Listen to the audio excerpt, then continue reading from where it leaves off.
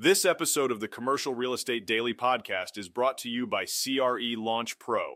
If you're interested in taking your investment skills to the next level with video tutorials, spreadsheets, downloads, and more, go to crelaunchpro.com to get started today.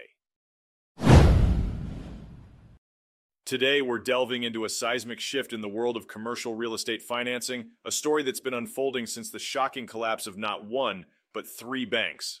In the second quarter of this year, we witnessed an unprecedented pullback by regional banks. These institutions, which once dominated the commercial real estate lending scene, suddenly found themselves accounting for just 25% of all new loans exceeding $2.5 million. To put this in perspective, it's a colossal 900 basis point drop from the previous quarter, marking the sharpest quarterly decline since data tracking began over a decade ago in 2011.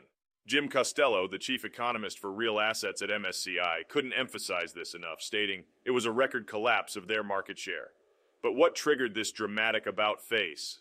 While the rise in interest rates since mid-2022 did play a role, the primary catalyst was the regulatory shutdown of three prominent banks: Silicon Valley Bank, Signature Bank, and Silvergate Bank, all within a mere 3-day period in mid-March. This created a stigma around smaller banks, painting them as sources of calamity and risk. It's no surprise that many other banks took note and promptly tightened their lending belts. This abrupt shift occurred just after a quarter where regional banks held an impressive 34% market share in commercial real estate loans, their highest recorded share in MSCI's history. Fast forward to the second quarter, and that figure plummeted to just 25%. As we approach the third quarter, regional banks are becoming even more cautious, a trend fueled by both shaken consumer confidence and the looming possibility of increased capital reserve requirements. It seems these banks won't be rejoining the lending party anytime soon, especially with interest rates showing no signs of retreat in the near term. But here's where things get intriguing.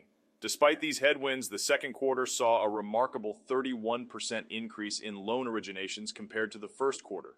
While part of this surge can be attributed to historical seasonality, it's a clear signal that the lending landscape is evolving rapidly. Yet the days of ultra-liquid debt markets from 2021 and 2022 may be behind us. The industry is in a state of flux and the road ahead is uncertain. Only time will reveal the true trajectory of commercial real estate financing. This is Tyler Cauble signing off.